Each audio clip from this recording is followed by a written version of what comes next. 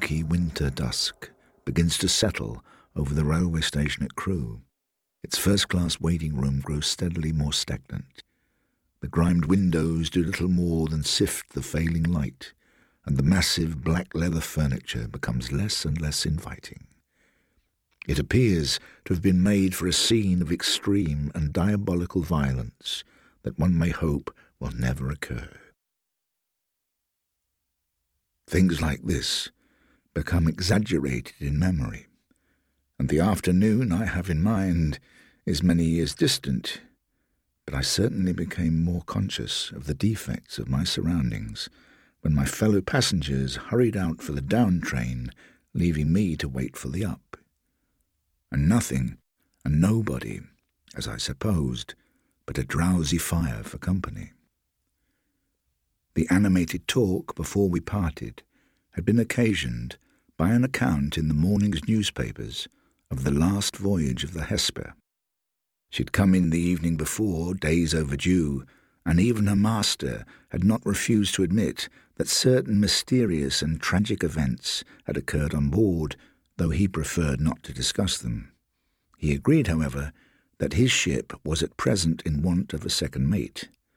But the voyage of the Hesper is now, of course, an old tale many times told, and I myself, having wearied of her mysteries, had decided to seek out the refreshment room, when a voice behind me suddenly broke the hush. It was an unusual voice, rapid, incoherent. I shifted my chair and turned to look. Evidently this, the only other occupant of the room, had until this moment been as unaware of my presence as I of his. He seemed for a moment to be in doubt even of what I was. "I'm sorry," I said.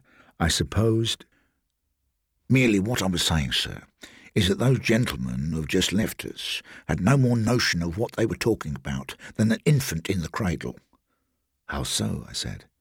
"I'm only a landsman myself, but—" He shifted a little nearer, a smallish man, muffled up in a very respectable greatcoat, at least 2 sizes too large for him. "You don't have to go to sea for things like that. But they'll find out all right, all in good time." He glanced around him. "You know where you are in a place like this, though. It's solid." "Yes, I agree. It certainly looks solid." "Ah, looks. But what is your solid, sir?"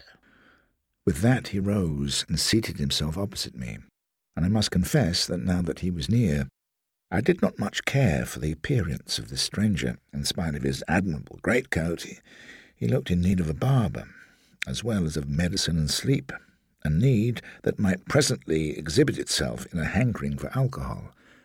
But I was mistaken. He asked for nothing. He just wanted company, human company. He merely, it seemed, wanted to talk about himself, suddenly plunged into his past. "I was a gentleman's servant when I began, sir," he set off. "First boot boy, then footman, and so on. Never married. Petticoats are nothing but encumbrances in the house. But I must say, if you keep yourself to yourself, it sees you through in time. What you have to beware of is those of your own calling. Domestic. That's the same everywhere. Nobody's reached much past the cat and dog stage in that. Jealousy. And if you don't stay where you're put, there's precious little chance of pickings when the funeral's at the door. The last situation I was in was with the Reverend W. Summers, in the depths of the country. Just myself, a young fellow by the name of George, and a woman who came in from the village. How long the Reverend hadn't cared for females in the house I never knew, but he was attached enough to his sister. Quite a nice lady, but we had to look alive when she was in the house. Oh, yes, but that, thank God, was seldom. She never took to the vicarage. I can hear her now, Blake this and Blake that. Too dark, too vaulty, too shut in. Trees in the front, everlastings, though open behind with cornfields. You could see for miles from the upper corridor windows, small panes that take a lot of cleaning, but George did the windows. George had come from the village, nothing but a few cottages. Why the old church lay a mile away from it, I can't say. The Reverend had private means, naturally. I knew that before it came out in the will. He was a gentleman. Give him his books, and tomorrow, like yesterday, and he gave no trouble. Mind you, he liked things as they should be. Everything had to be punctual to the minute, and the good things good. I've never seen choicer fruit than came from his houses and orchard. Though it was here the trouble began. But it was an easy place, and fair prospects too, if you could wait. The Reverend told me himself that he'd remembered me in his will, if still in his service. You know how these lawyers put it.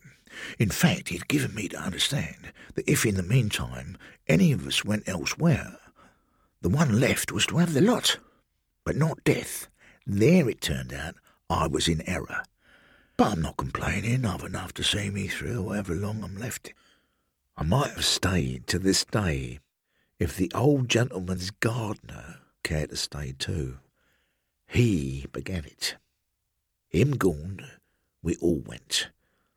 And that's where these fine gentlemen here were talking around their hats. What I say is, keep on this side of the tomb as long as you can.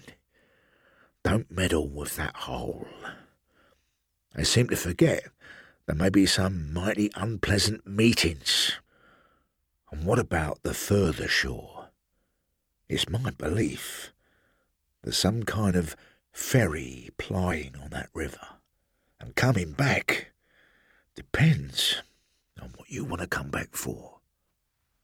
Anyhow, they said the old house was haunted. A previous vicar had even had the place exorcised, candles and holy water, that kind of thing. Sheer flummery, I call it. If at the beginning there was anything in that house that was better out than in, it never troubled me, at least not at first. No, I'm not complaining. Live at peace with who you can, I say. But when it comes to as crusty a customer, and a Scotchman at that, as was the gardener, then there's a limit. Mengus, he called himself. He lived down at the lodge, and his widowed daughter kept house for him, with one little boy, harmless enough as children go, but noisy, and not for the house.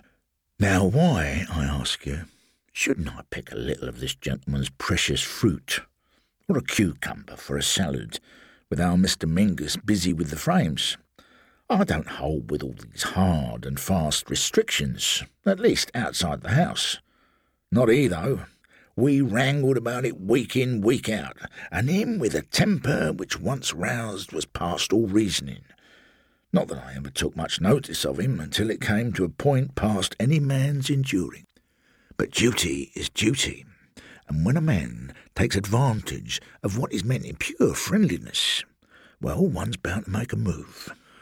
What I mean to say is, I used occasionally, pantry window wide open and all that, I used occasionally to offer our friend a drink.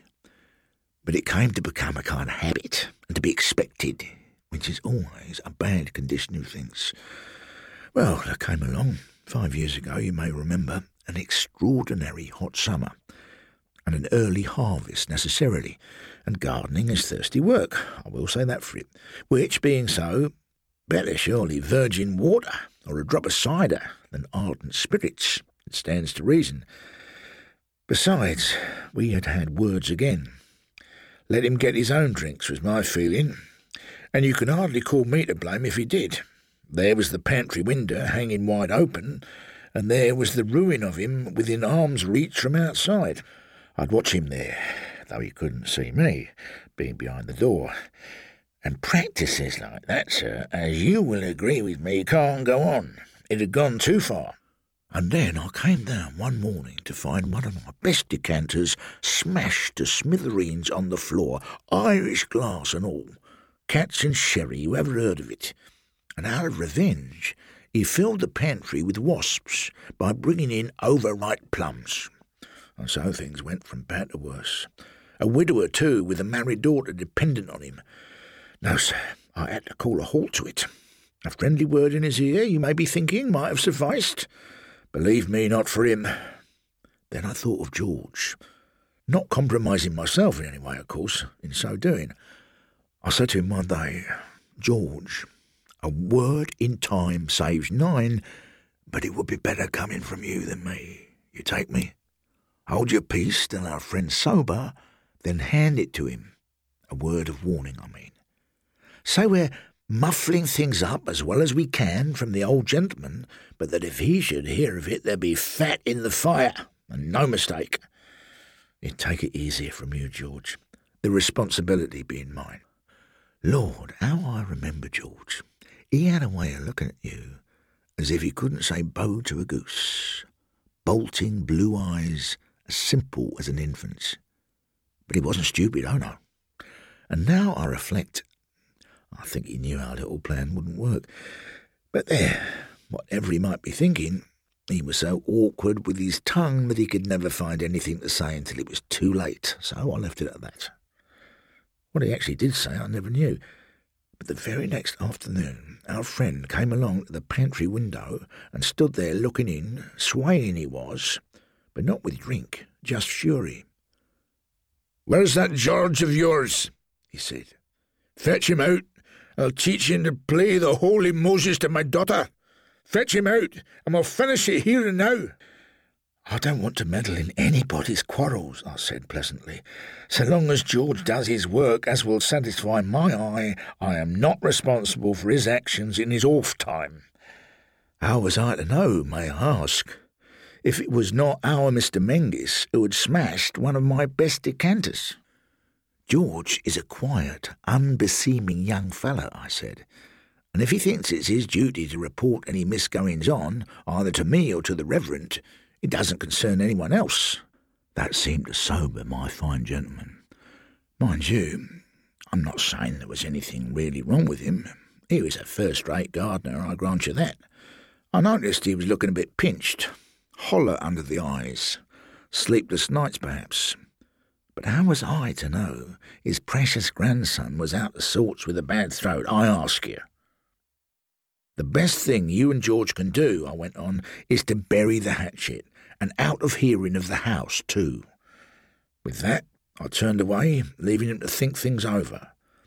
What else could I have done, sir? There was little light of day left in our cavernous waiting-room by this time, only the glow of the fire and the phosphorescence of the gaslights. "If he was anxious about his grandson," I ventured, "it might explain his short temper."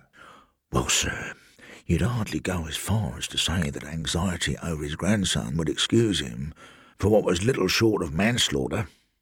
Keeping facts as facts, if you'll excuse me, our friend waylaid George by the stables that evening, and a wonderful evening it was, shepherd's delight and all that. But to judge from the looks of the young fellow's face when he came into the house, there hadn't been much of that in the time they'd had together." I said, "Sponge it down, George, and maybe the old gentleman won't notice anything wrong." It wasn't to reason I could let him off his duties. But as for the Reverend's not noticing it, there, as luck would have it, I was wrong. For some time later, George came along to me snuffling as if he'd been crying, and all that I could get out of him was that he had concocted some story to account for his looks, the like of which nobody in his senses would credit. And the next thing I heard was that our Mr. Menzies had been called into the house and given the sack there and then. Well, our friend came rapping at the back door that evening, shaken to the marrow if ever a man was, and just livid. I told him, and I meant it too, that I was sorry for what had occurred. I told him too that the only hope left was to let bygones be bygones. Not he.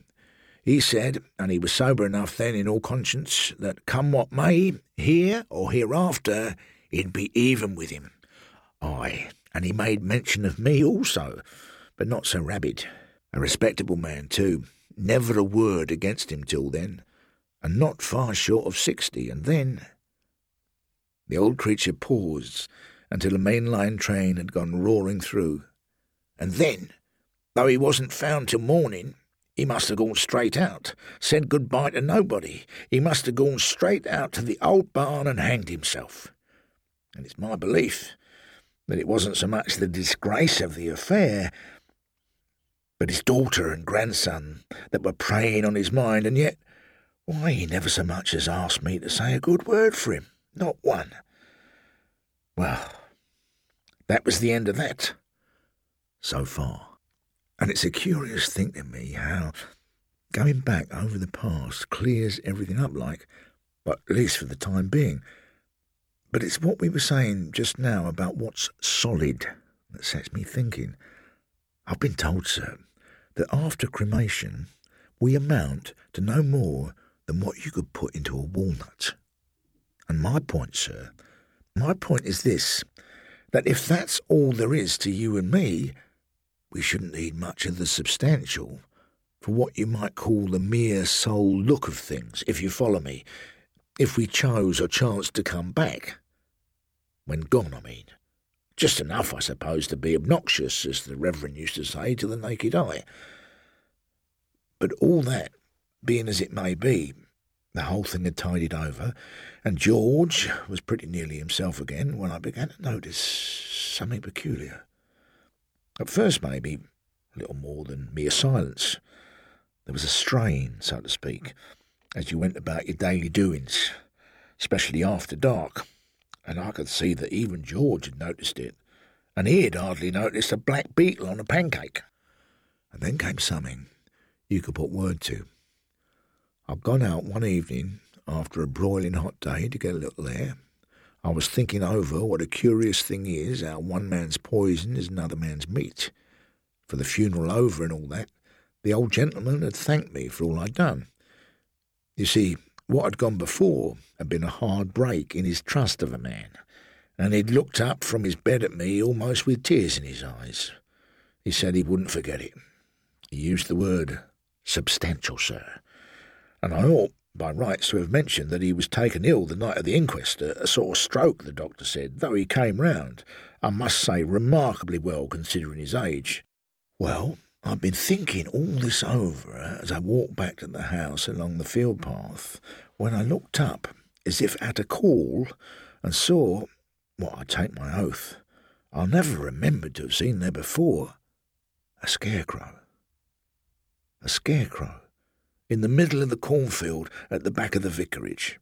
Nothing funny in that, you may say, but this was early September, and it didn't look like an old scarecrow either. It stood with its arms out and hat down over its eyes, bang in the middle of the field.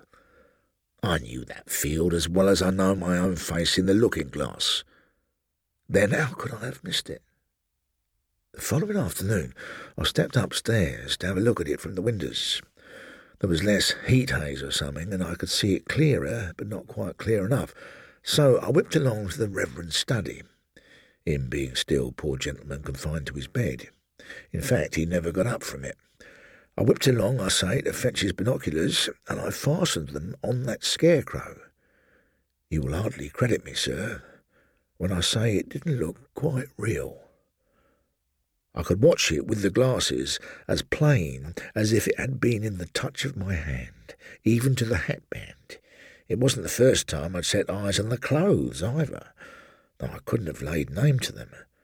And there was something in the appearance of the thing which wasn't what you'd expect of mere sticks and rags. I called George. His face was still discoloured, though his affair in the stable-yard was now a good 3 weeks old. Take a squint through these glasses, George, I said. Tell me what you make of that thing over there. George was a slow, dawdling mug, if ever there was one, but he fixed the glasses at last.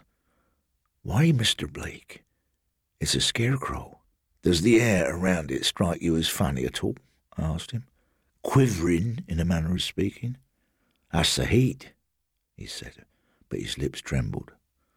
Well, George, I said, heat or no heat, you or me must have a look at that thing closer. Not this afternoon, it's too late. But we didn't, sir, for lo and behold, when I got up next morning and went along the corridor to have another glance at it, it wasn't there. The scarecrow, sir, was vanished. Some farmer's lout, I thought to myself, must have moved the old mommet overnight. But that being so, what was it ever put up for? Harvest done and all that.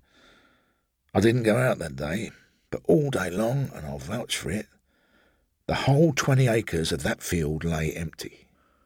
And when the moon came up that evening, I took yet another squint through the glasses from the upper windows, and I'm ready to own that something inside of me gave a sort of hump, sir, when, large as life, I saw that the scarecrow was come back again. But what I saw the instant before I began to look, and to that I'd lay my affidavit, was something moving, and pretty rapid too, and it was only as I clapped the glasses onto it that it suddenly fixed itself into what I already supposed I should find it to be. I've noticed that before. It's your own mind that learns you before what you look at turns out to be what you expect. Else why should we be alarmed by this here solid sometimes? It all looks so, but is it? Well, sir, I must say that from that moment on, I didn't like the look of things. And never have I shared a meal so mum as when George and me had supper that evening.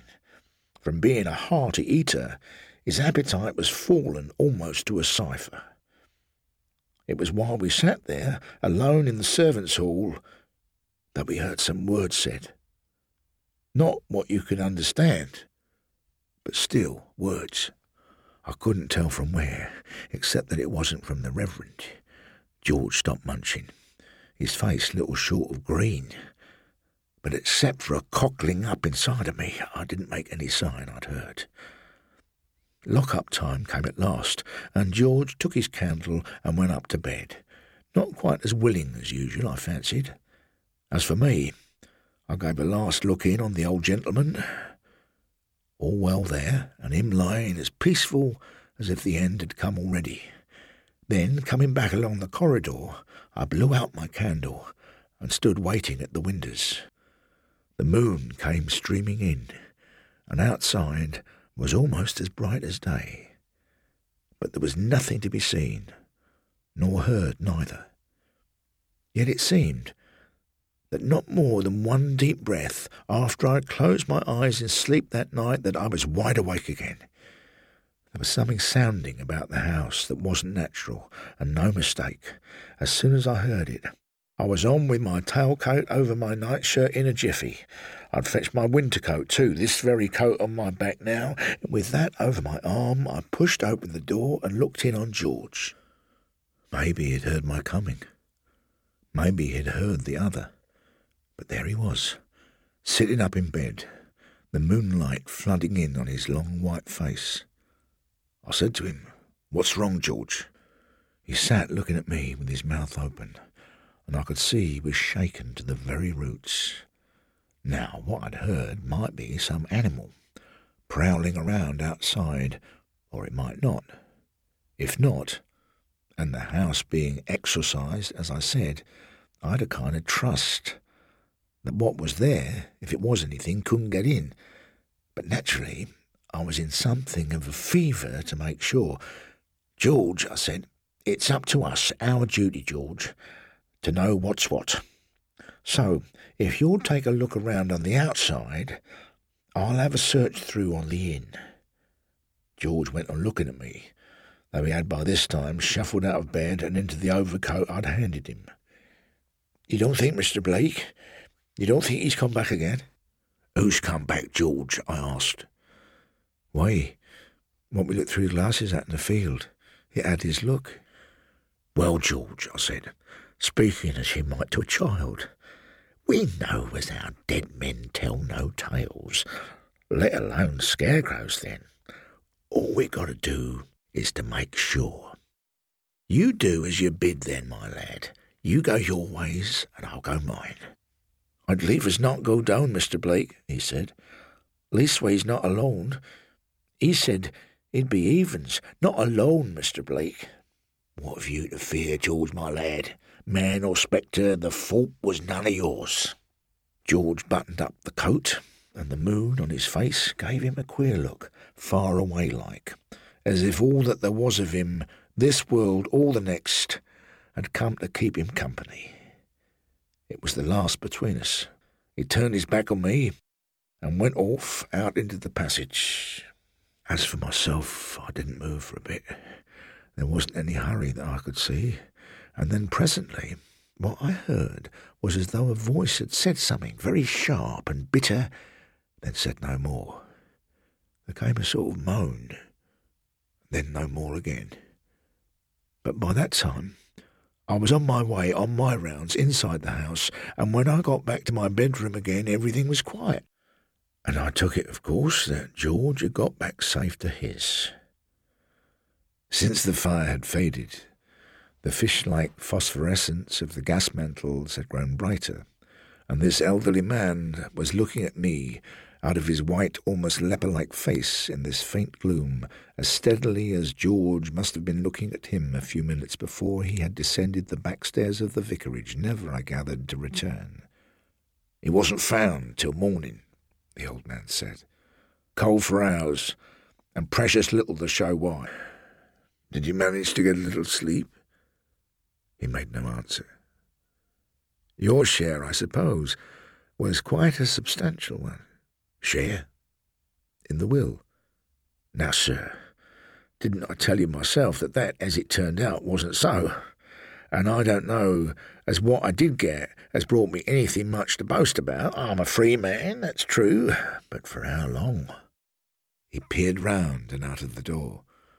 "I know in this world you may not have one iota of harm to blame yourself for to yourself.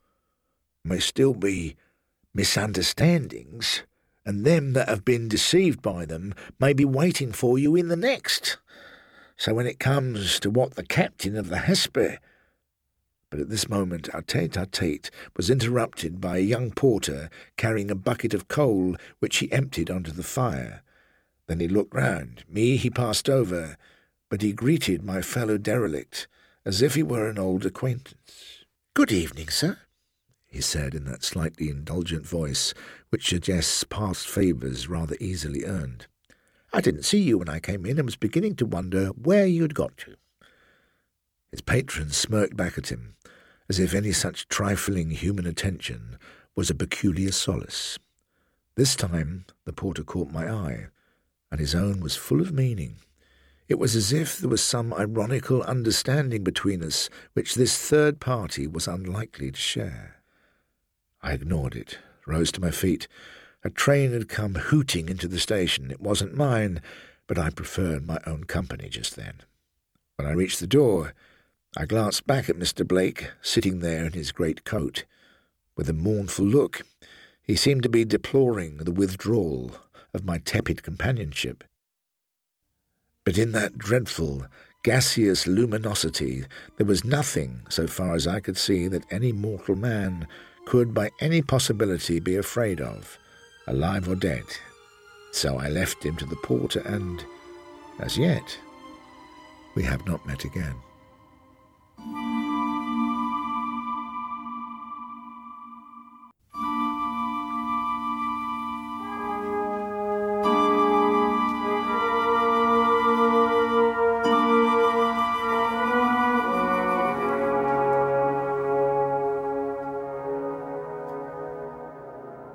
My old friend, the Count, as we used to call him, made very strange acquaintances at times.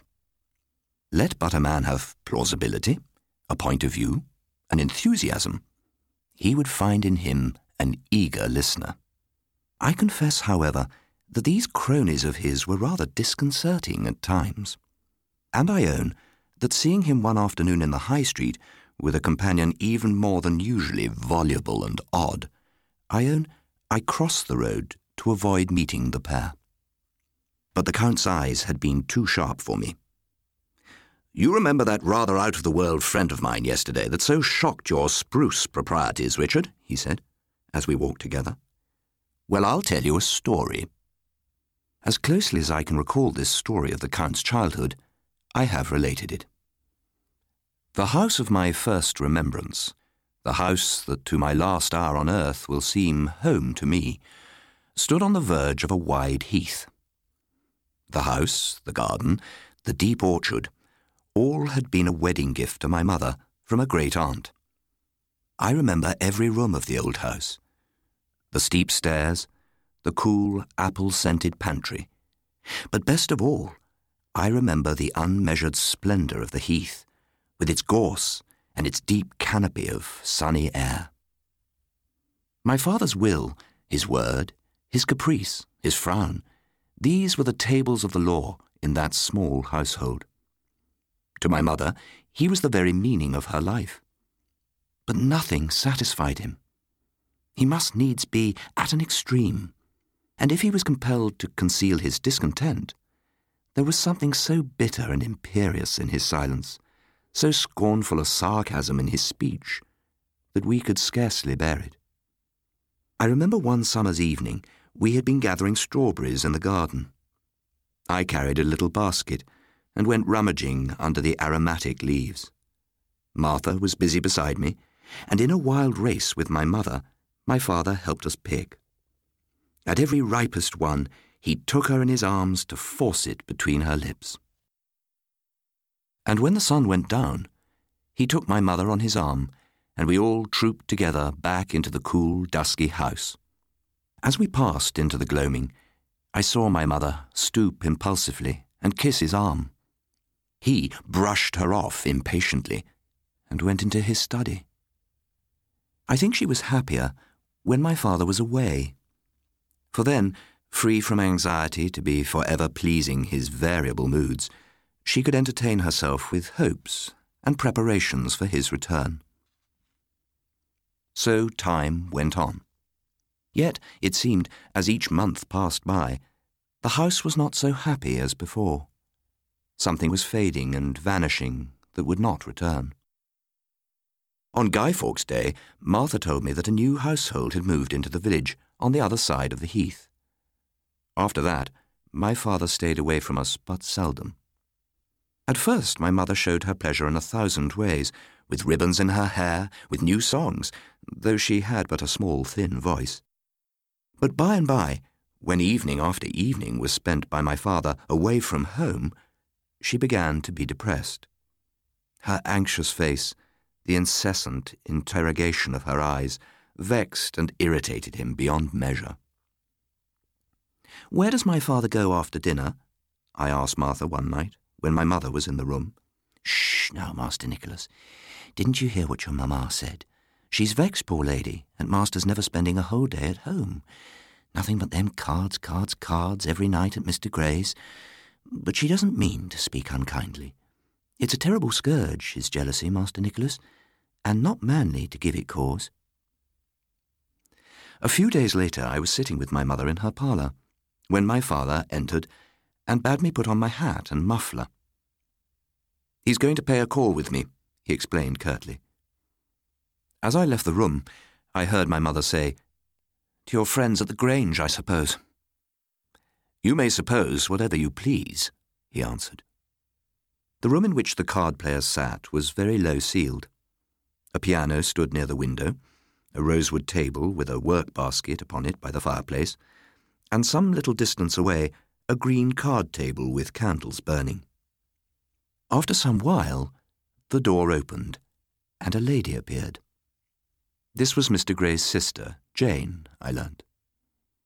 She seated herself at her work table and drew me to her side. "Well, so this is Nicholas," she said, smiling.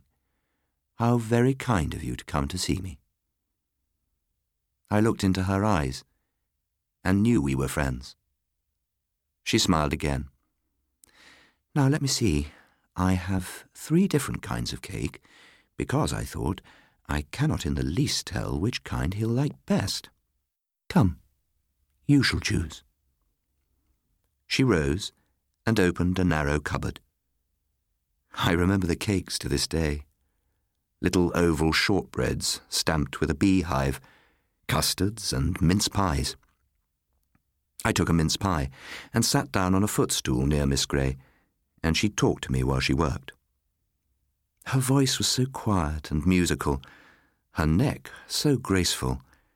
I thought her very beautiful, admiring especially her dark eyes when she smiled brightly and yet half sadly at me. I promised, moreover, that if she would meet me on the heath, I would show her Miller's Pool. "Well, Jane, what do you think of my son?" said my father when we were about to leave. She bent over me and squeezed a lucky 4-pence piece into my hand. I was looking at my father as she was caressing me, and I fancied a faint sneer passed over his face. But when we'd come out of the house onto the heath, in the bare, keen night, never before had he seemed so wonderful a companion. He told me little stories. He began 100 and finished none. Yet with the stars above us, they seemed a string of beads, all of bright colours. But when we were come to the house gates, he suddenly fell silent, turned an instant, and stared over the heath. "How weary, flat, stale," he began, and broke off. "Listen to me, Nicholas. You must grow up a man. A man, you understand. No vapourings, no posings, no caprices.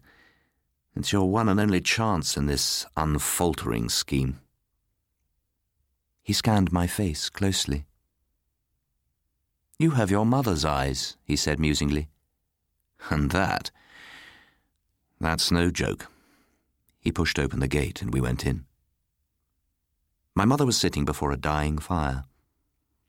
"Well, Nicholas, did you play cards with the gentleman?" "I talked to Miss Grey," I said. "Really?" said my mother, raising her eyebrows. "And who is Miss Grey?" "Mr. Grey's sister." "Not his wife, then?" I looked towards my father in doubt. "You little fool," he said to my mother with a laugh. "What a sharpshooter." My mother rose, and with a sob she hurried out.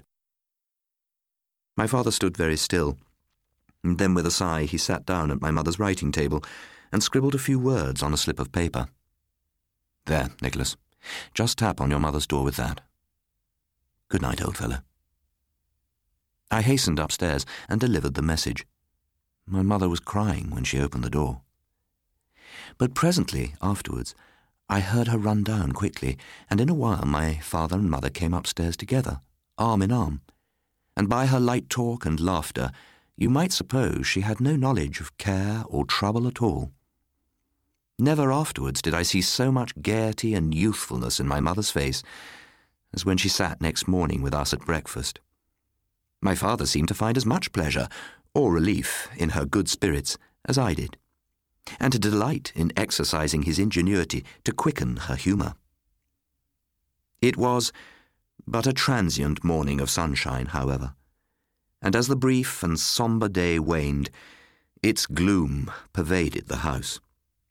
In the evening, my father left us to our solitude as usual. On St. Stephen's Day, I went to Miller's Pool. I was stooping down at the edge, breaking the splinters of ice, when I heard a voice calling me. It was Jane Grey, walking on the heath with my father. "So you see I have kept my promise," she said. "But you promised to come by yourself." "Well, so I will then." She turned to my father. "Nicholas shall take me home to tea, and you can call for him in the evening. That is, if you are coming." "Do you care whether I come or not?" he said moodily. "You are my friend. Of course I care." He scrutinized her through half-closed lids. His face was haggard, gloomy with ennui. "How you harp on the word, you punctilious Jane. Do you suppose I'm still in my teens? It amuses me to hear you women talk. It's little you ever really feel." "I don't think I'm quite without feeling," she replied. "You are a little difficult, you know." "Difficult? It's age, my dear Jane. Age. It turns one to stone. With you young people, life's a dream. Ask Nicholas here." He shrugged. "But one wakes on a devilish hard pallet." She continued to smile, yet with tears in her eyes. "You asked me to be fearless, sincere, to speak my heart. I wonder, do you?" "The truth is, Jane," my father said slowly, "I am past sincerity now. And as for heart, it is a quite discredited organ at 40. and when youth and sentiment are gone. Why, go to, dear lady. Existence proves nothing but brazen inanity afterwards. But there's always that turning left to the dullest and dustiest road, oblivion. Take care of her, Nicholas. Au revoir. Upon my word, I almost wish it was goodbye. He turned with an affected laugh and left us. What does my father mean by wishing us goodbye? I asked. My companion bent down and put her hands on my shoulders. My dear Nicholas, you must be a good son to your mother. Brave and kind, will you? He hardly ever speaks to mother now. She pressed her lips to my cheek. We must do our best, mustn't we? And then we took hands and ran till we were out of breath towards the distant lights of the Thorns. I had been some time in bed when my mother came into my room. Where have you been all evening? She said. Miss Grey asked me to stay to tea. Did I give you permission to go to tea with Miss Grey? I made no answer.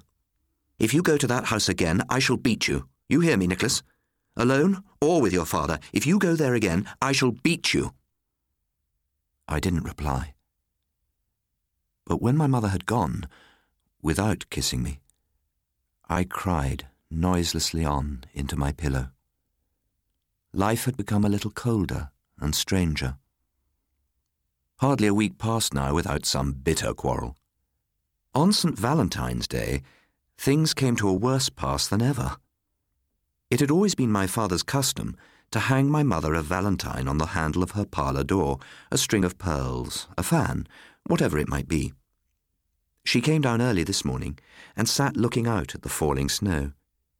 He took no notice of her. I think he had not really forgotten the day, for I found long afterwards in his bureau a bracelet, purchased but a week before, with her name written inside the case. Yet it seemed to be the absence of this little gift that had driven my mother beyond reason. Towards evening, tired of the house, I played for a while in the snow. At nightfall, I went in, and in the dark heard angry voices. My father came out of the dining room and looked at me in silence. My mother followed him. It shall learn to hate you, she cried. I will teach it every moment to hate and despise you as I hate and despise you. My father looked at her calmly and profoundly. Very well, then. You have chosen, he said coldly. It has always lain with you. You have exaggerated, you have raved, and now you have said what can never be forgotten. Pray do not imagine, however, that I am defending myself. I have nothing to defend. I think of no one but myself, no one. Perhaps, indeed, you yourself... Well, life is... I have done. So be it. He stood looking out of the door. You see, it's snowing, he said, as if to himself. All day long the snow had been falling continuously. My father glanced back for an instant into the house and, as I fancy, regarded me with a kind of strange, close earnestness. But he went out, and his footsteps were instantly silenced. My mother stumbled to the door. Arthur, Arthur, she cried. It's St. Valentine's Day. That was all I meant. Come back, come back. But perhaps my father was already out of hearing. As far back as memory carried me, it had been our custom to make a Valentine's feast. This same anniversary had, last year, brought about a tender reconciliation between my father and mother, after a quarrel that meant how little then. And I remember on this day to have seen the first fast-sealed buds upon the almond tree. When I went to the dining room later, my mother was kneeling by the fireside, gazing into the flames. Martha knocked at the door when the clock struck 8. Dinner is ready, ma'am. My mother glanced at the clock. Just a little while longer. Tell Mrs. Ryder. Your master will be home in a minute." She rose and placed the claret in the hearth. "Did you hear anything, Nicholas? Run to the door and listen." "It stopped snowing," I said, peering out into the darkness. "But there isn't anybody there, Mother." The hours passed heavily from quarter on to quarter. Already midnight would be the next hour to be chimed. I was still hungry and very tired. The candles began to burn low. Mrs. Ryder retired with Martha. They left me, I think, to be my mother's company. We shared the steaming wine together when they were gone. We said very little, but I looked softly into her grey, childish eyes, and we kissed one another kneeling there together before the fire. But by and by, in the silent house, drowsiness vanquished me. I began to nod, and very soon dreams stalked in, mingling with reality. It was early morning when I awoke, cold and miserable in my uncomfortable resting place. My mother was still asleep. I touched her sleeve, and the lids drew back from her eyes. Her face clouded instantly. "What? Nothing, nothing?" And suddenly, in a gush of agony, remembrance of the night returned to her. She hid her face in her hands, rocking her body gently to and fro.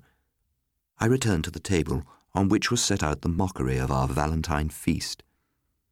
I put a handful of biscuits in my pocket, for a determination had taken me to go out on the heath. A project was also forming in my mind of walking over to the Thorns. I would tell Miss Grey all about my adventure of the night spent in the dining room. So, moving stealthily, I stole unnoticed from the room and ran joyously out into the wintry morning. Already dawn was clear and high in the sky, and snow lay crisp across every surface. As I went on my way, munching my biscuits, I brooded deliciously on the breakfast which Miss Grey would doubtless give me, and almost forgot the troubled house I had left behind. At length, I climbed a smooth ridge and looked down. Before me grew a crimson hawthorn tree that often in past Aprils I had used for a green tent from the showers. But now it was a long expanse of unshadowed whiteness. Nearby, I perceived a figure stretched out along the snow, and knew instinctively that it was my father lying there. The sight did not then dismay me. I felt no sorrow, but stood beside the body, regarding it only with a kind of earnest curiosity, yet perhaps with a remote pity, too, that he could not see me in the beautiful morning. His grey hand lay arched in the snow. A smear of dried blood showed on his darkened face. I understood that he was dead, and had already begun speculating on what would happen in the house now that he was gone, his influence, his authority, his discord. I remembered, too, that I was alone, was master of this immense secret, and that I must go home and tell my mother. My thoughts were suddenly broken in on by Martha Rodd. She stood looking down on me from the ridge from which I had but just now descended. "Look, Martha, look," I cried as she approached. "I found him in the snow. He's dead." And suddenly a bond seemed to snap in my heart. The tears gushed into my eyes, and I clung to the poor girl, sobbing bitterly. "Oh, Master Nicholas," she cried, "what will your poor mamma do now, and him gone?" My father's body was brought home and laid in my mother's little parlour. The house was darkened. My mother was ill, and for some inexplicable reason I connected her illness with the bevy of gentlemen dressed in black who came one morning to the house and walked away together over the heath.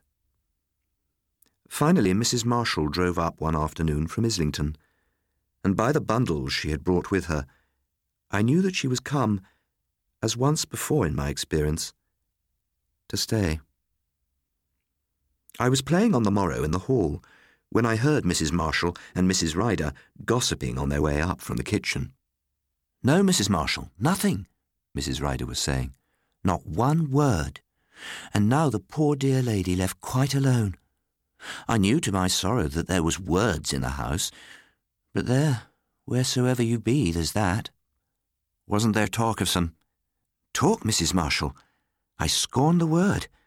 A pinch of truth in a hogshead of falsehood." But then I was discovered, crouched on the stairs.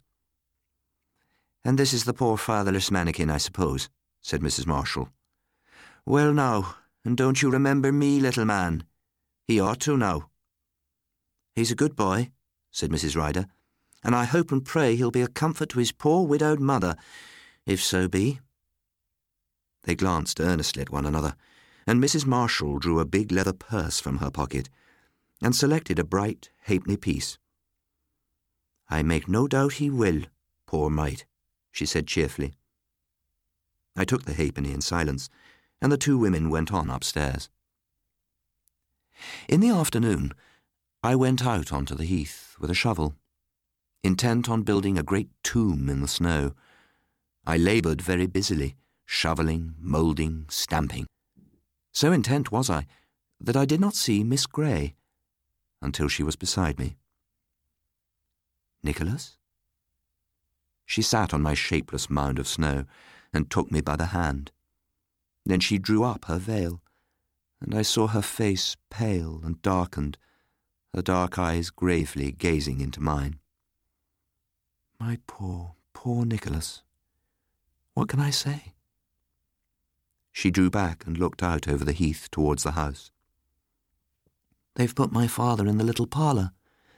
In his coffin, of course. You know he's dead. And Mrs. Marshall's come. She gave me a halfpenny." I took it out of my pocket and showed it to her. "That's very nice," she said. "And look, I'm going to give you a little keepsake too, just between you and me." It was a small silver box that she drew from her muff, and embossed in the lid was a crucifix. "Now, who's given you this?" she said softly, putting the box into my hand. "You." "Your friend, Jane Grey," she said. "And now, tell me which room is the little parlour. Is it that window at the corner?" I shook my head. "No, it's at the back. Would you like to see my father?" She started, her dark eyes dwelling strangely on mine. "But Nicholas, you poor lamb, where?" "If you were to come this evening, I would be playing in the hall. Nobody would see you." "Oh, what are you saying?" She stood up, drawing down her veil. "But I'll come. We can both still be loyal to him, can't we, Nicholas?" She walked away quickly. I looked at my silver box with great satisfaction, and after opening it, put it in my pocket and continued my building for a while. But now zest for it was gone, and I began to feel cold as darkness gathered. So I went home. I ate my tea in solitude. A peculiar, suppressed stir was in the house. I wondered what could be the cause of it, and began to be afraid of my project being discovered. Nonetheless, I was playing in the evening, as I had promised, close to the hall door. "Run down to the kitchen, dearie," said Martha. Her cheeks were flushed. She was carrying a can of steaming water. "You must keep very, very quiet this evening, and go to bed like a good boy, and perhaps tomorrow I'll tell you a great secret." She kissed me hastily and hurried away. Almost as soon as she was gone, I heard a light rap on the door. It seemed that Jane Grey had brought in with her the cold and freshness of the woods. I led the way down the corridor into the small, silent room. The air was still languid with the perfume of flowers. "I'm sorry," I said, "but they've nailed it down. Martha says the men came this afternoon." Miss Grey took a little bunch of snowdrops from her bosom and hid them among the wreaths of flowers, and she knelt down with a small silver cross pressed to her lips. And while I watched her praying, I listened to the quiet footsteps passing to and fro in the room above. Suddenly, the silence was broken by a small, continuous, angry crying. Miss Grey looked up. What was that? I stared at her. It sounds just like a little baby, I said.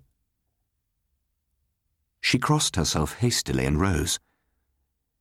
Nicholas, she said in a strange, bewildered voice. She looked at me lovingly, then went out as she had entered.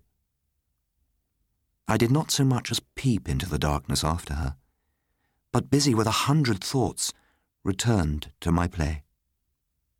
Long past my usual bedtime, as I sat sipping a mug of hot milk before the kitchen fire, Martha told me her secret. So, my impossible companion in the high street yesterday was own and only brother to your crazy old friend, Richard, said the Count. His only brother, he added, in a muse.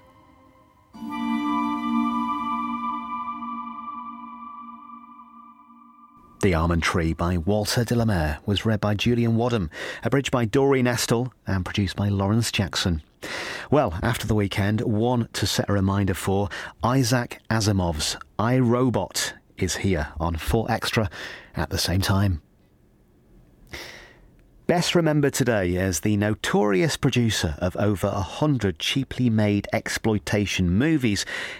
When I was young, my parents had a book, Folklore, Myths and Legends of Britain. It had a black cloth cover and a gold-embossed image of a Viking with beard and horned helmet on the front. Inside, a cornucopia of stories that had endured for 2,000 years. It was in these pages that I first came across the classic English folk tale, The Mistletoe Bride. Grisly, oddly compelling, it's the sort of tale that sticks in the imagination. Several of the pieces I've written were inspired by the memory of those long, happy teenage days of reading back in the 1970s. Among them, 2 versions of the story of the bride who disappeared on her wedding day. This is the first stranded, out there on my own. The car didn't break down, of course. The fog lifted, nothing happened. I've never forgotten that journey, and the illogical threat of something lurking in the darkness. On Harting Hill. South Harting, Sussex, October 1961. That afternoon I was late getting away. There was a light drizzle and the road was slippery and wet. All the same, I was comfortable enough in my Morris Minor, the heating rattling on full, rime on the inside of the windscreen as I inched forward in a stream of cars, leaving London by the old Portsmouth Road. A friend from my school days had invited me for the weekend. A few like-minded chaps, Bill said, all of them single or, like me, recently divorced. All very informal. Country walks and a pub lunch. A few hands of cards. Traffic's always bad on Fridays, Bill said.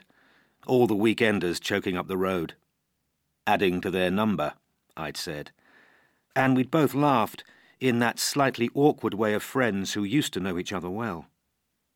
I tell you this, so you understand there was nothing out of the ordinary.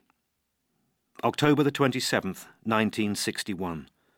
An unremarkable Friday afternoon. Once I was out of London, I had a clear run of it. Traffic started to thin out at Guildford. One by one, the commuter husbands hurrying home to their wives. A closed-up garage, street after anonymous street of modern new houses. The grey afternoon sky turned pink, then an inky blue. I made good time. Even so, it was already past 9 o'clock by the time I turned off and started to make my way across country through the Sussex Downs.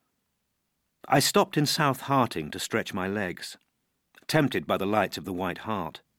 Bill had promised a scratch meal, and I didn't want to hold things up, So I lit a cigarette, walked up the high street towards the church and back. The air was filled with the scent of coal fires and wood, wet earth and ploughed fields, squares of light from kitchen windows, an untenanted schoolhouse, a normal, sleepy English village. I got back in the car and set off again. Fallen leaves on the pavements, a patchwork of colours of burgundy and copper and gold lit by the car's headlamps, a row of workmen's cottages, then the utter blackness of Harting Hill. I fixed my eyes ahead, trying not to notice the long, tall trunks of the high trees looming over the road, or how the ground fell sharply away to the left. I'm an ordinary man. No imagination, my ex-wife used to say, proudly at first, then later with disappointment. But as I drove on, it seemed to me the darkness took on a life of its own, the glint of sharp eyes in the undergrowth, a fox or a badger, vibrated with menace. It was getting colder too. Pockets of low cloud hung in the hollow spaces between the army of pines and drifted across the road, as if pushed by some unseen hand. Faces, shapes in the white mist.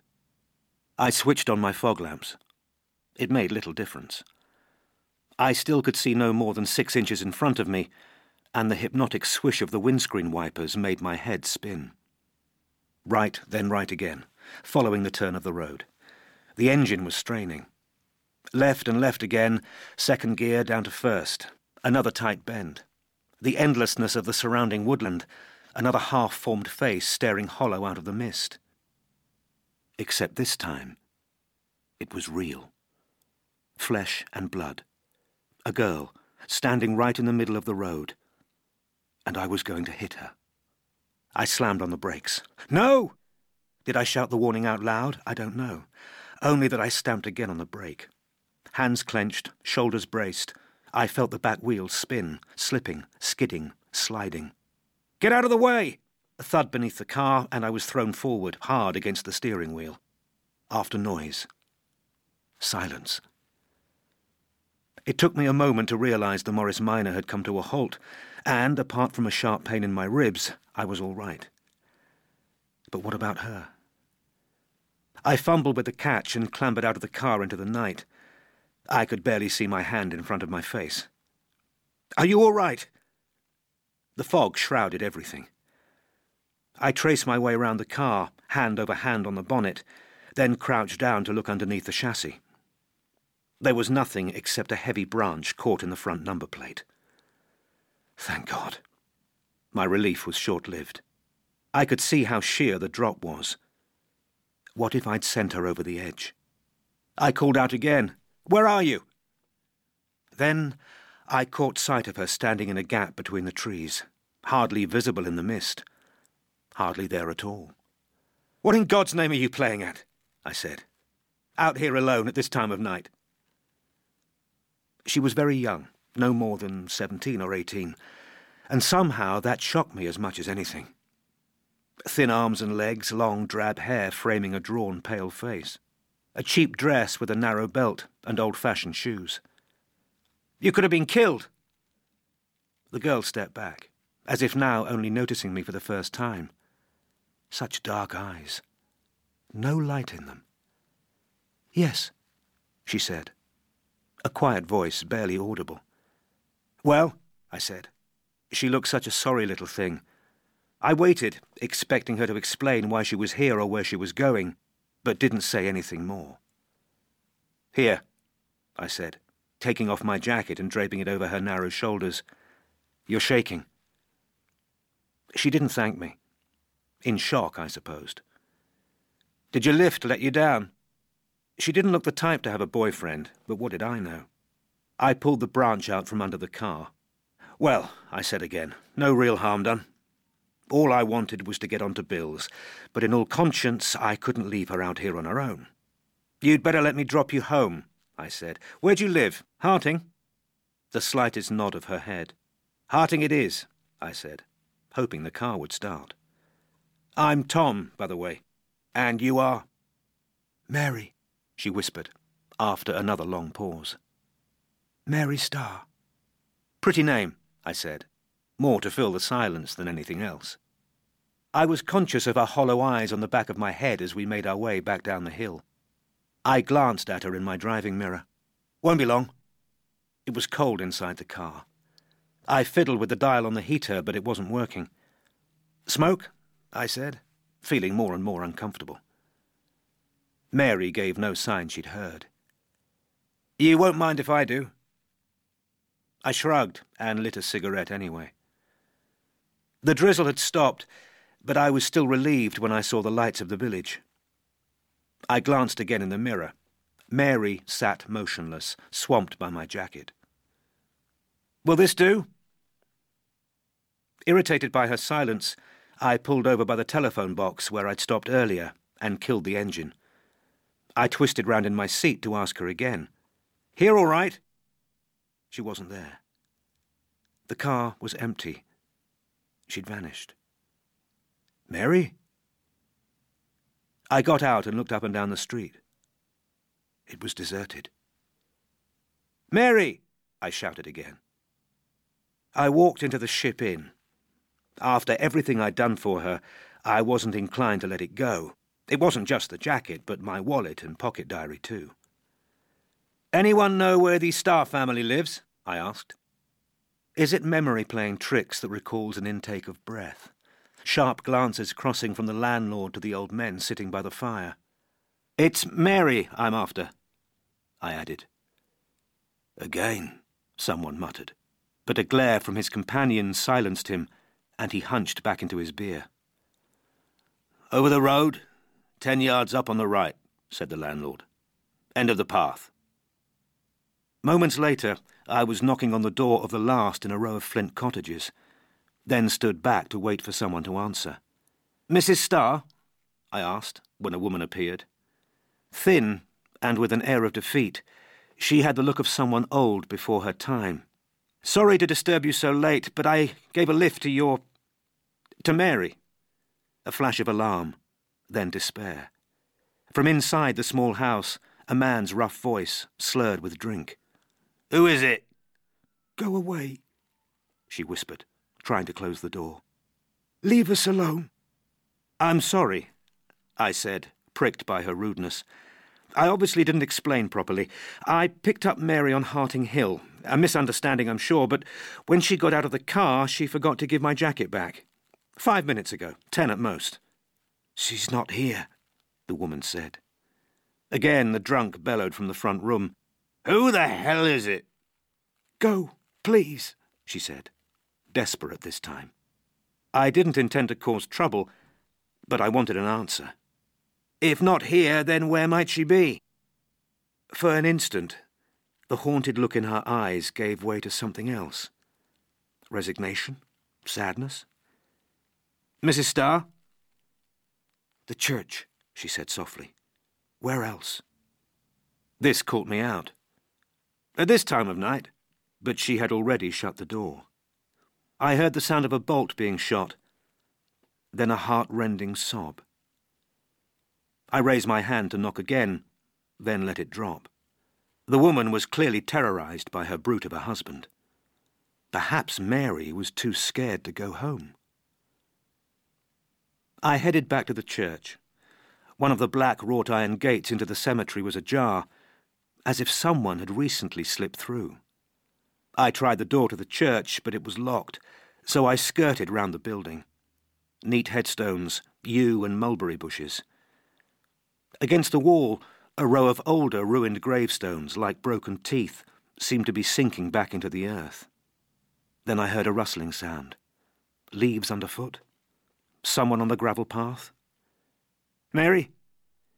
Mary, is that you?" I walked towards the sound and found myself in a secluded, overgrown corner of the churchyard. I could see no one, just shadows in the intermittent moonlight. But there was something moving, swaying in the breeze. I went closer and saw my jacket was hanging from one of the stones.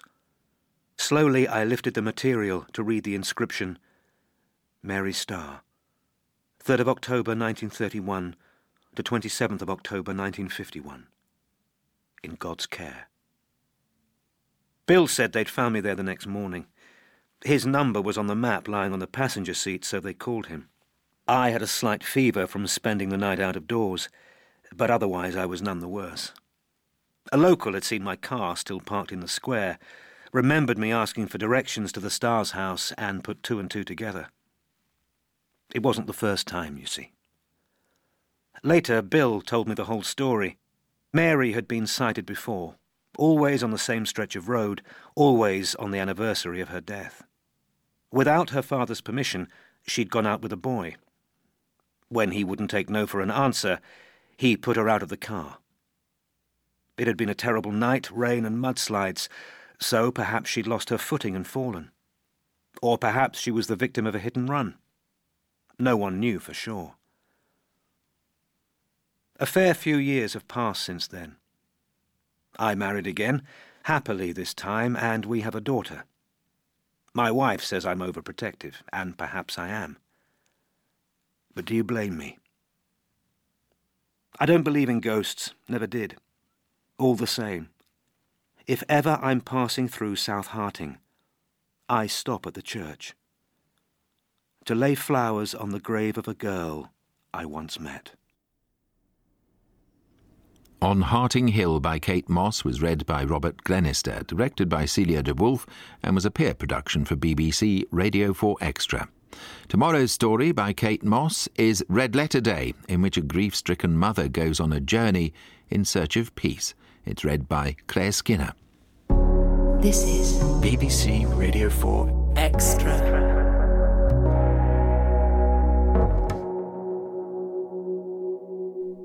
Now, from 1973, in Sounds Natural, Derek Nimmo discusses with Derek Jones his interest in wildlife, both at home and abroad, and chooses some recordings from the BBC's collection of wildlife sounds. Hello, and today in Sounds Natural, a story. In 1989, we bought a tiny house in the shadow of the medieval city walls of Carcassonne. Luck and happenstance took us there, but I felt immediately at home, as if I belonged. Over many years, this obsession inspired a series of historical time-slip novels, Labyrinth, Sepulchre and Citadel, each of them a love letter to Carcassonne and its history.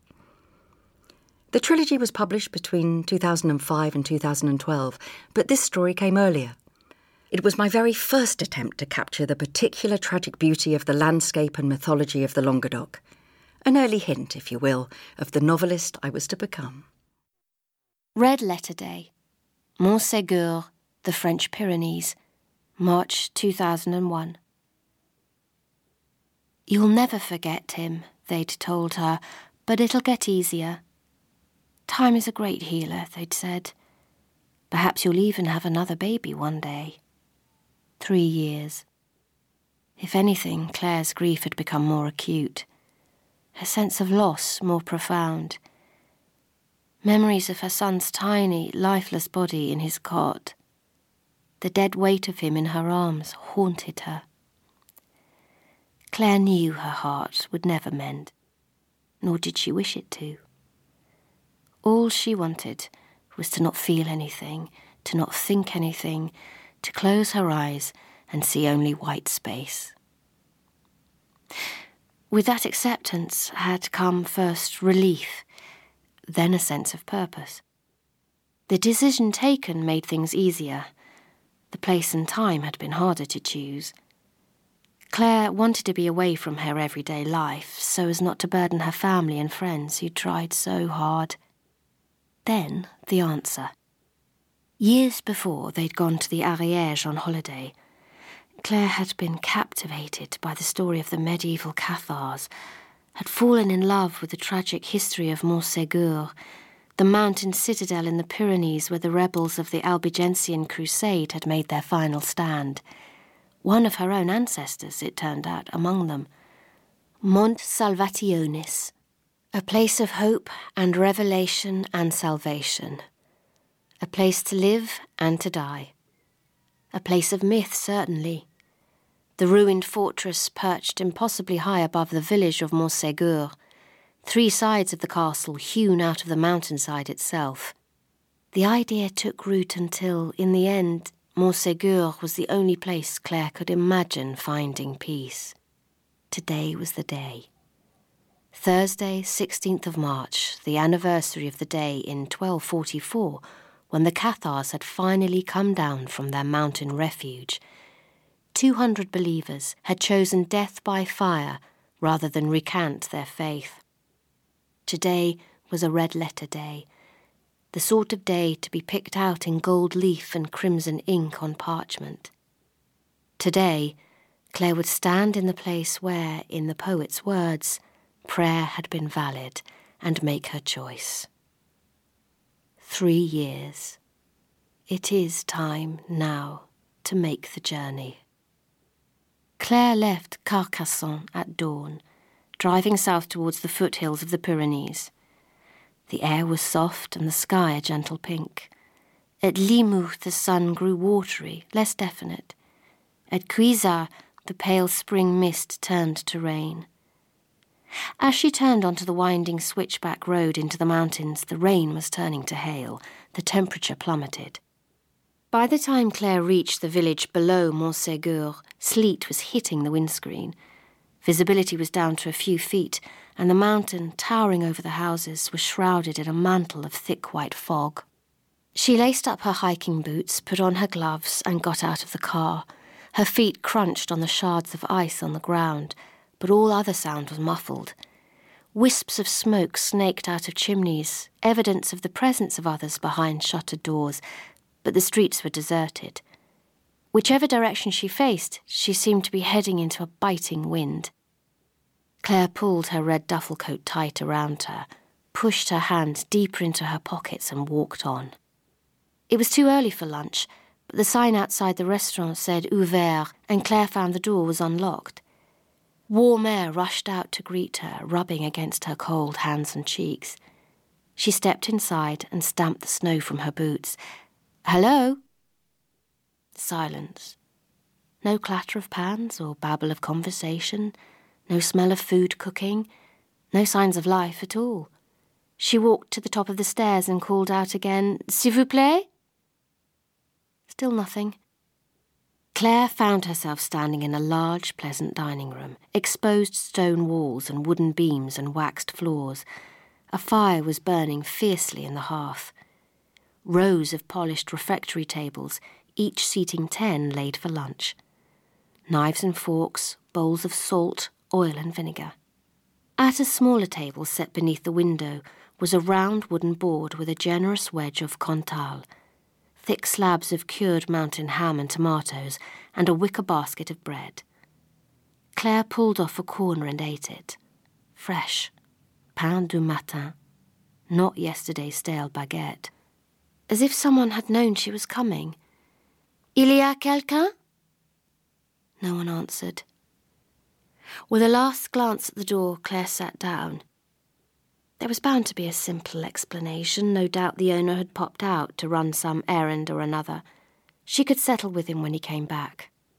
She was astonished to discover she was hungry, properly hungry for the first time in 3 years. She smiled. How appropriate that here, at the end of things, at the top of the world, her emotions should start to thaw and come back to life. Claire had no memory of laying her head down on her arms, only that she had slept. For a moment when she woke, she felt calm. Then the familiar weight of grief pressed down on her chest, as always. Different today, though. This was her red-letter day. She looked out and saw the weather had cleared. The snow and mist had gone. White clouds were scudding across a piercingly blue sky, and a warm sun was casting shadows on the ground. Claire was surprised the owner still hadn't come back, but she was keen to be gone before her courage deserted her, so didn't want to wait any longer. She put a €20 note on the table, then emptied the rest of the contents of her purse on the table. She had no more need of money, and besides she wanted them to know, whoever they were, that she had felt welcome. She hurried down the stairs and out into the cold, exhilarating air. The streets were still empty. Once or twice she thought she heard whispering, a woman's voice carried on the wind, but when she turned, there was no one there. Claire parked in the car park, leaving the keys in the ignition, then walked to the foot of the mountain and looked up. She was here. She'd made it. Here she felt the presence of the past all around. Benign ghosts who understood her purpose and had come to keep her company on her journey. In her mind's eye, she could imagine other women who had stood here before her, mothers who had lived and loved and died in the shadow of the mountain. On the lower slopes, Claire stopped at the small stone stele on the field of the burned, which marked the place where the condemned Cathars had walked into the flames. Tributes had been laid around the base. Flowers, scraps of poetry, ribbons, personal offerings left by those who had been here before her. A pair of tiny knitted blue boots for a baby. Blue for a boy.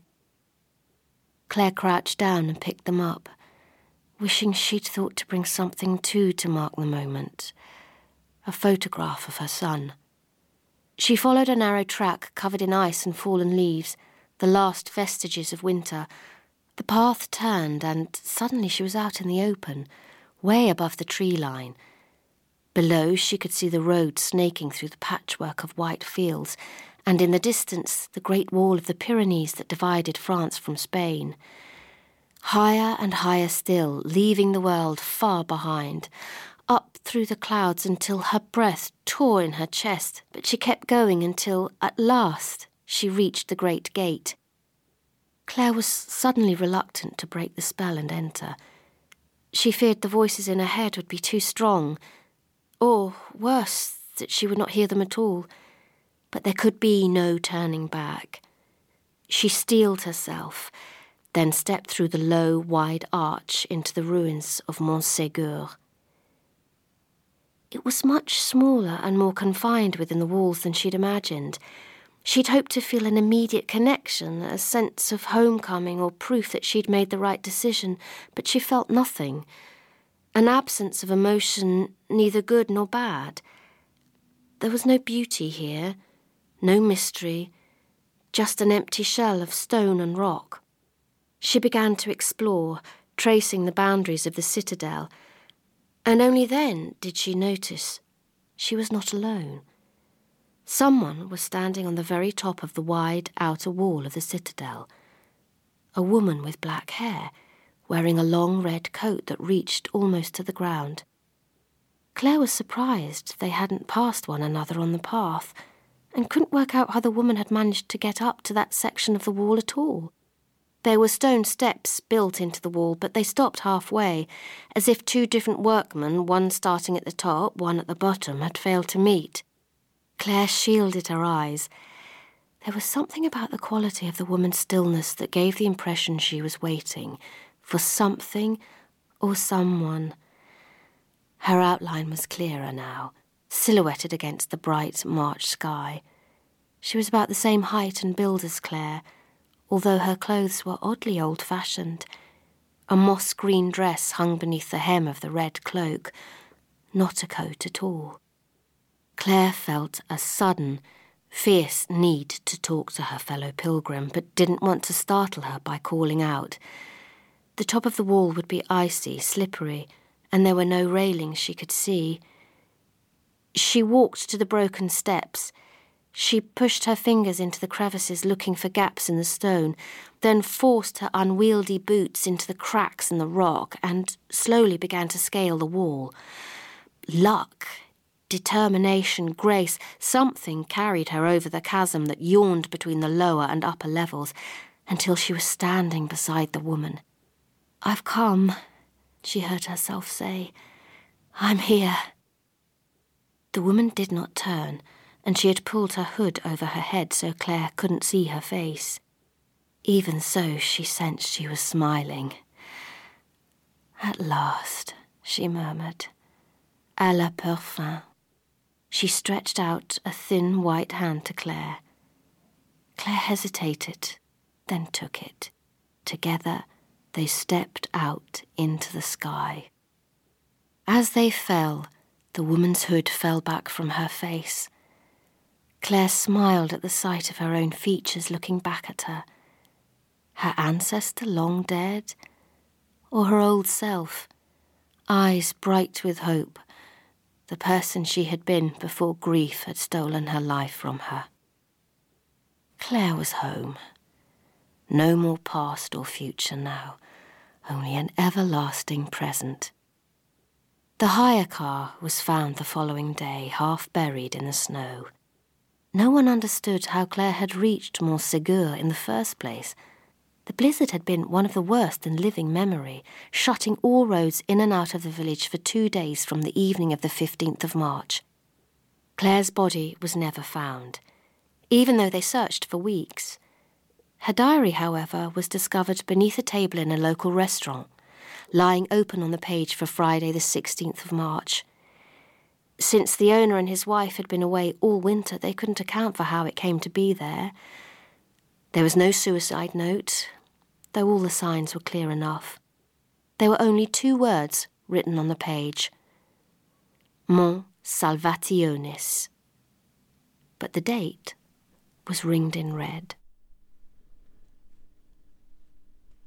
Red Letter Day was read by Claire Skinner and written and abridged by Kate Moss. The producer was Celia de Wolfe, and it was a peer production for BBC Radio. We've another story from the collection tomorrow. This story, another of the Sussex stories, was inspired by Westdean House just outside Chichester, once the country home of Edward James. A great benefactor and patron of the arts, dance, sculpture and painting in particular, James was a significant supporter of the Surrealists, and in the early years of the 20th century, Westdean played host to some of the greatest artists of the time. When James died in 1984, he bequeathed Westdean estate to be, as he put it, an Eden for the arts. The flint-faced house is still at the heart of the college, brimful with wonderful curios and oddities. Huge glass cases of stuffed birds, trophies of big game hunts, Cecil Beaton's photograph of James's wife, the ballerina Tilly Loche, Chellichu's iconic painting of the author Edith Sitwell, Dali's famous Mae West Lips sofa, as well as a magnificent 5-storey doll's house, dating from the 17th century, it said, "Oddest anywhere in the world." Imagining what Westdean might have been like in its Edwardian heyday and just after the First World War, full of life and colour and weekend house parties, that was the starting point for this story. The House on the Hill, Dean Hall, Sussex, October 1922. In the house on the hill there was a light, a single flickering flame, like a solitary candle burning.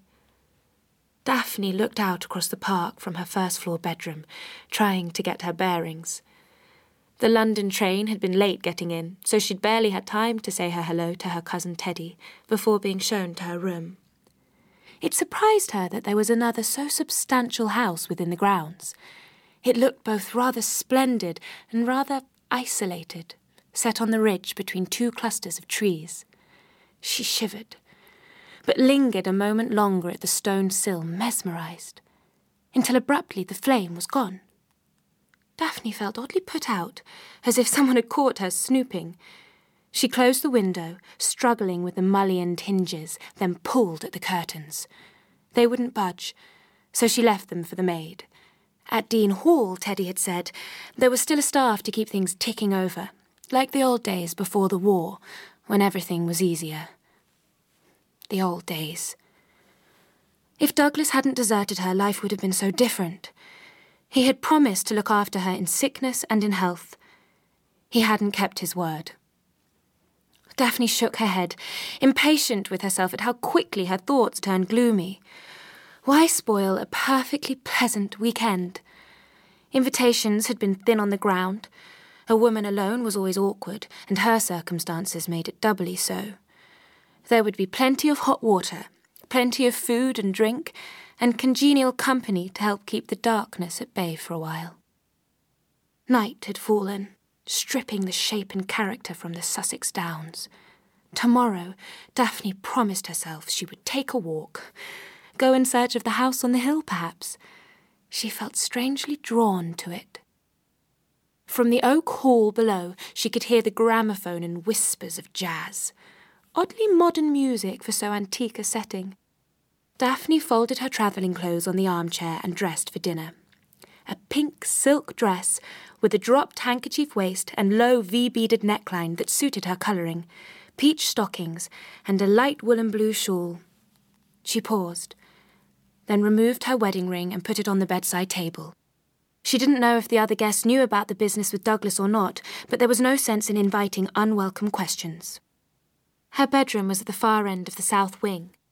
Daphne walked along the dimly lit corridor, jittery at the thought of walking into a room full of strangers. Playing for time, she stopped to admire the glass-fronted doll's house at the top of the stairs. A painted facade of brick, perfectly symmetrical, red-tiled roof and tall chimneys. It was charming. The miniature clock was set at 5:30, and the date was painted in the gabled roof, 1810. Daphne frowned. Certain she'd seen it before, or one just like it in a photograph, though she couldn't bring anything particular to mind. Had it been modelled on a real house, she wondered? Or perhaps made for a daughter of the family who'd once owned Dean Hall? The gong sounded for dinner. Daphne knew she should carry on down, but she couldn't resist taking a quick peek. She unhooked the latch, and the doors swung open, revealing the entire household from top to bottom. At the lowest level were the working rooms, servants and a flock of geese, the mudroom and the kitchen with brass copper pots and an old rocking chair to one side. On the ground floor was a red and grey tiled entrance hall, a stone fireplace and a grandmother clock. A wide central staircase, to the left a billiard room with a perfect green baize table and rack, to the right the dining room with 12 mahogany chairs set round a polished oval table. The study was on the first floor, above the billiard room. A leather-topped desk, complete with inkwell and papers. On the brass side table stood the smallest of glasses and a tiny fold of paper propped against the candlestick. The chair was on its side. Daphne reached in and picked it up, realising there was something familiar about this particular room too, though again she couldn't chase the memory down. The brass notes of the gong rang again, and this time Daphne heard Teddy shouting her name to hurry up. She couldn't put it off any longer. As she closed the doors, she noticed there now appeared to be a pinpoint of light in the study. She knew it must be a reflection from the lamps on the landing, but she cupped her hands over the glass all the same and peered in. Sure enough, the study was dark, but the tiny chair was lying on its side again, as if kicked away from the desk. The evening passed in a haze of vermouth and ragtime. Teddy was an excellent host, and the company pleasant enough. Daphne flirted a little with a boy who worked in a dispensary, and was able to forget for an hour or two. The party wound down at 3 o'clock in the morning. Teddy had long since taken himself off to bed. The men were slumped in low armchairs with their ties loosened and their eyes bleary with booze and cigars. One of the girls had passed out on the sofa in the oak hall. Daphne slipped away, relieved to have got through the evening without too many awkward questions. The upstairs corridor was pitch black, no light in the doll's house either, and she shivered when she walked into her cold room. The maid had turned down the bed, but forgotten to close the curtains. The glint of white chalk in the Sussex downland, turned over by the plough, glistened white in the moonlight, like fragments of bone. She couldn't see the house. Daphne woke with a jolt. One moment she was asleep, dreaming of the beach at Deauville and Douglas's arm resting on her sunburnt shoulders. The next she was wide awake, heart pounding and her mouth dry. She glanced at her wristwatch, 5 o'clock. The silence of the sleeping house surged around her, punctuated only by the gurgling of the water pipes. But yet there was something. The air itself was alive, expectant. Then Daphne realised it was light, not sound, that had disturbed her. Her room was no longer dark, but instead flooded with the colours of an August sunset. She flung back the covers and ran to the window. In the gap between the two clusters of trees, the sky was now a vivid orange and gold. Fierce and violent flames flickered and danced. The house on the hill was burning. Daphne pushed her feet into her outdoor shoes, pulled on her coat over her pyjamas and ran down the corridor, shouting to raise the alarm. The fierce glow of the blaze seemed to reflect off every glass surface inside Dean Hall too, giving the impression the doll's house was also on fire. Struggling with the bolts on the heavy front door, Daphne fled into the park. She couldn't see much. The house was hidden by the curve of the hill and the sky was filled with smoke. But, to her relief, she saw a figure some way ahead of her and so headed in the same direction. One of the workers on the estate, or possibly a fellow guest. There was something about his silhouette that she recognised. "Wait!" He didn't stop. Daphne ran after him, up the hill, forcing herself to keep going until she reached the house. Her first thought was how perfectly beautiful it was. An exact copy of the doll's house. Though, of course, that was ridiculous. The house must be the original, the child's toy the copy. Quickly she glanced up and saw the hands of the clock were set at 5:30, the same as the doll's house. But the year was different. 1922. Daphne felt a trickle of disquiet. Only now did it hit her that the house was utterly untouched, undamaged. There were no crackling flames, no heat burning the trees. The man was nowhere to be seen either. The only sign of life was the one single flame in a room on the first floor. "Hello?" She tried the handle and the front door swung open. "Anyone about?" No one answered. Her nerves jangling, though it didn't occur to her not to go in, Daphne stepped into the red and grey tiled entrance hall. Saw the stone fireplace and the stairs straight ahead. Heard the ticking of the grandmother clock. Then, above her head, she heard a thud. The sound of a piece of furniture falling over. And in that moment, between one beat of her heart and the next, Daphne understood. She understood. Dreading, fearing what she was going to see, she walked slowly up the stairs to the room where that solitary candle still burnt. The study door was ajar. There was the low armchair and brass table. There was the envelope addressed to her, propped against the candlestick. There was her photograph in the tortoiseshell frame. The chair kicked away from the desk. Daphne knew for certain he was in the room with her. Forcing herself to turn around, she raised her eyes to look upon what she had never seen in life. Feet swinging in the air. Hands limp and lifeless by his side. Her husband, hanging, twisting in the still air.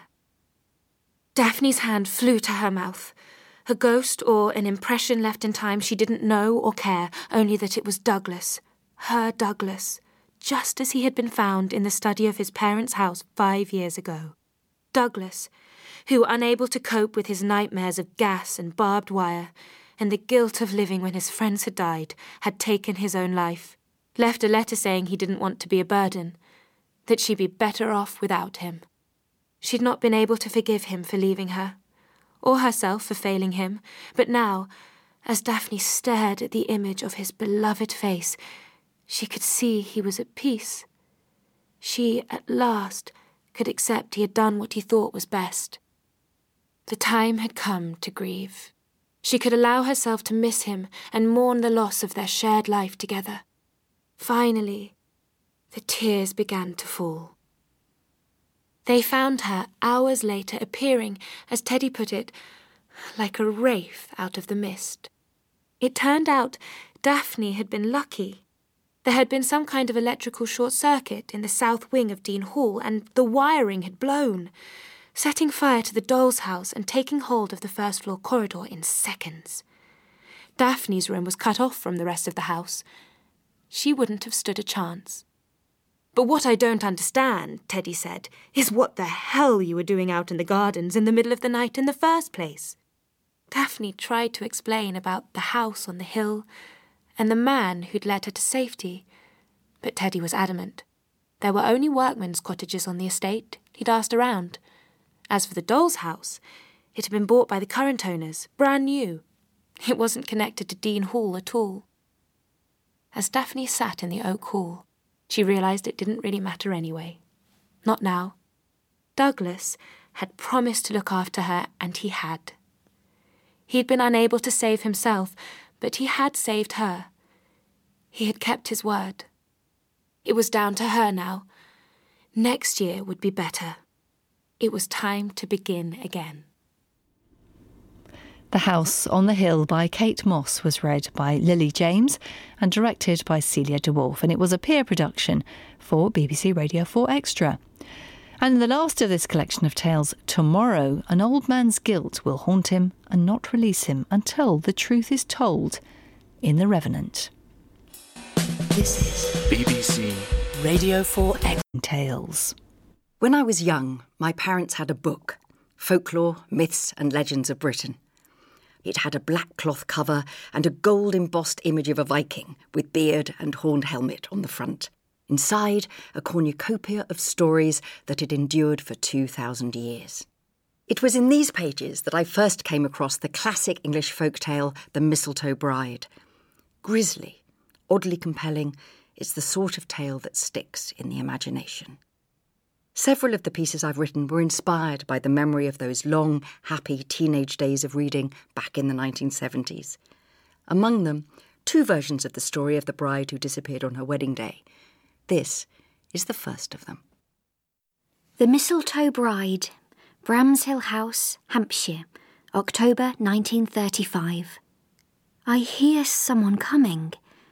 Have they caught the echo of my footsteps on these floorboards? It is possible, it has happened before.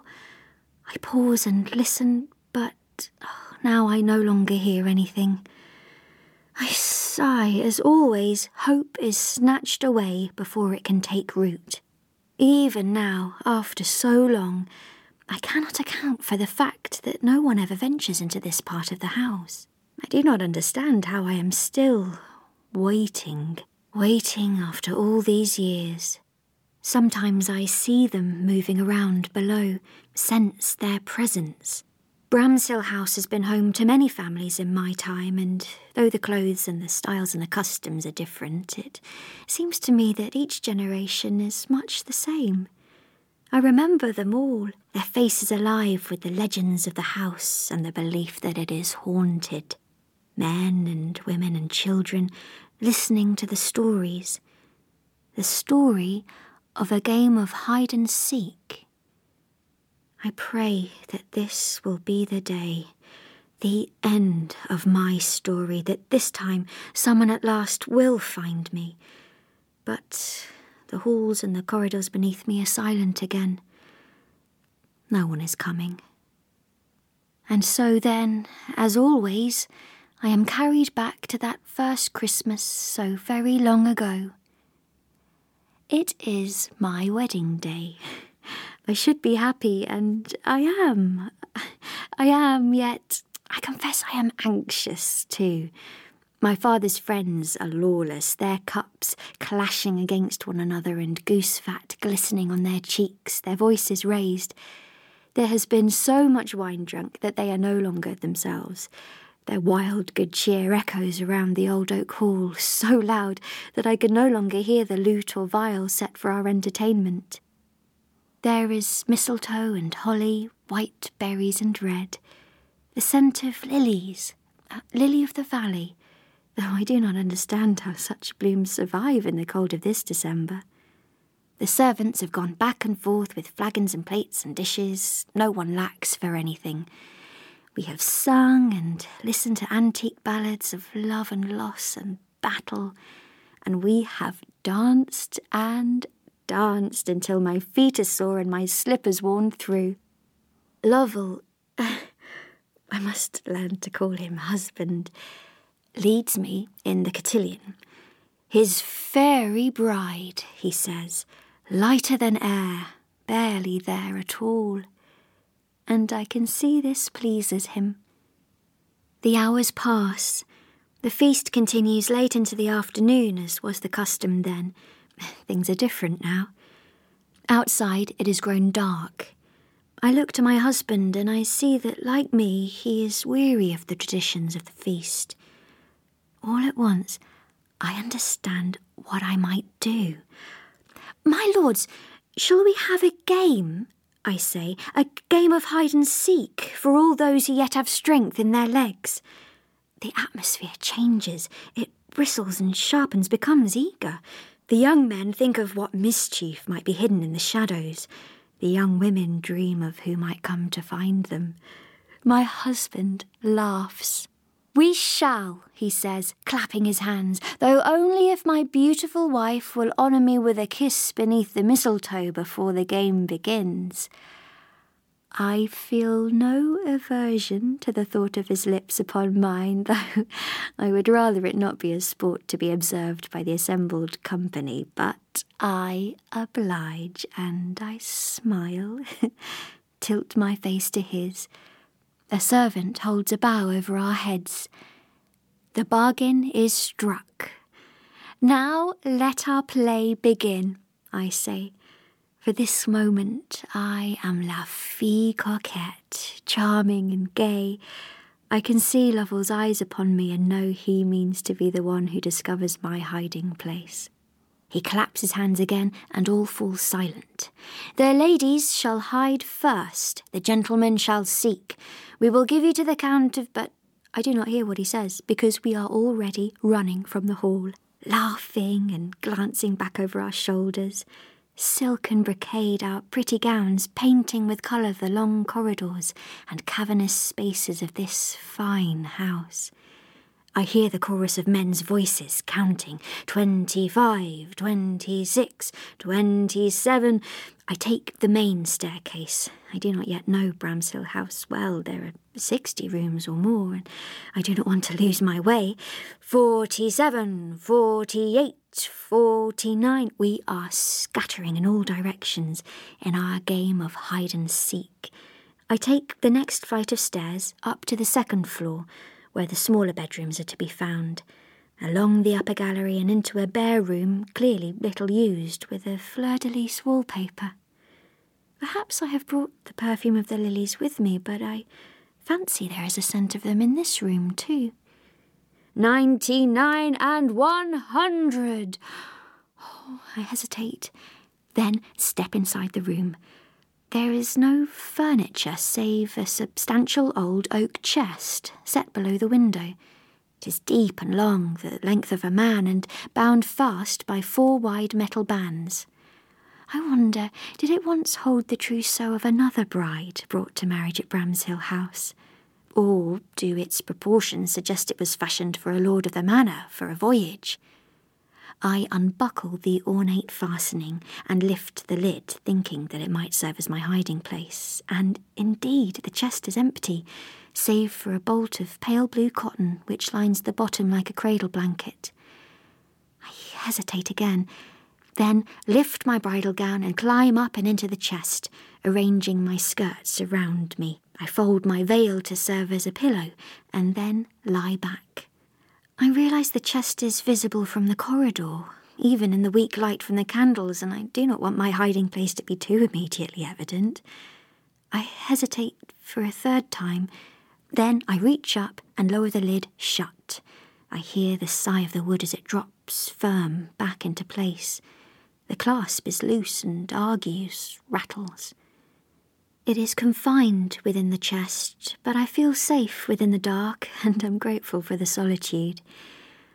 The air will soon become stale, so I push at the lid. Oh, it does not give.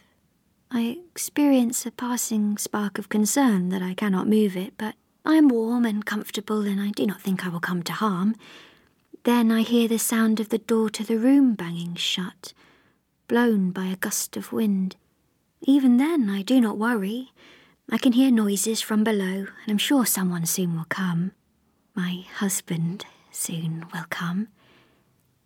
I close my eyes and wait for Lovell. I did not mean to sleep. My head fills with strange dreams, following one hard on the heels of the next. A kaleidoscope of bright colours becoming darker. Candles blown out, one by one by one. Oh, my sleep grows deeper. Memories of the springs and summers and autumns of childhood. A winter wedding, the white of the mistletoe bough and the green of the holly. Lovell does not find me. The food on the marriage table grows cold, congeals. They are looking and calling out my name. 'Tis no longer a game. Impatience turns to fear. They hunt all that night and the next day,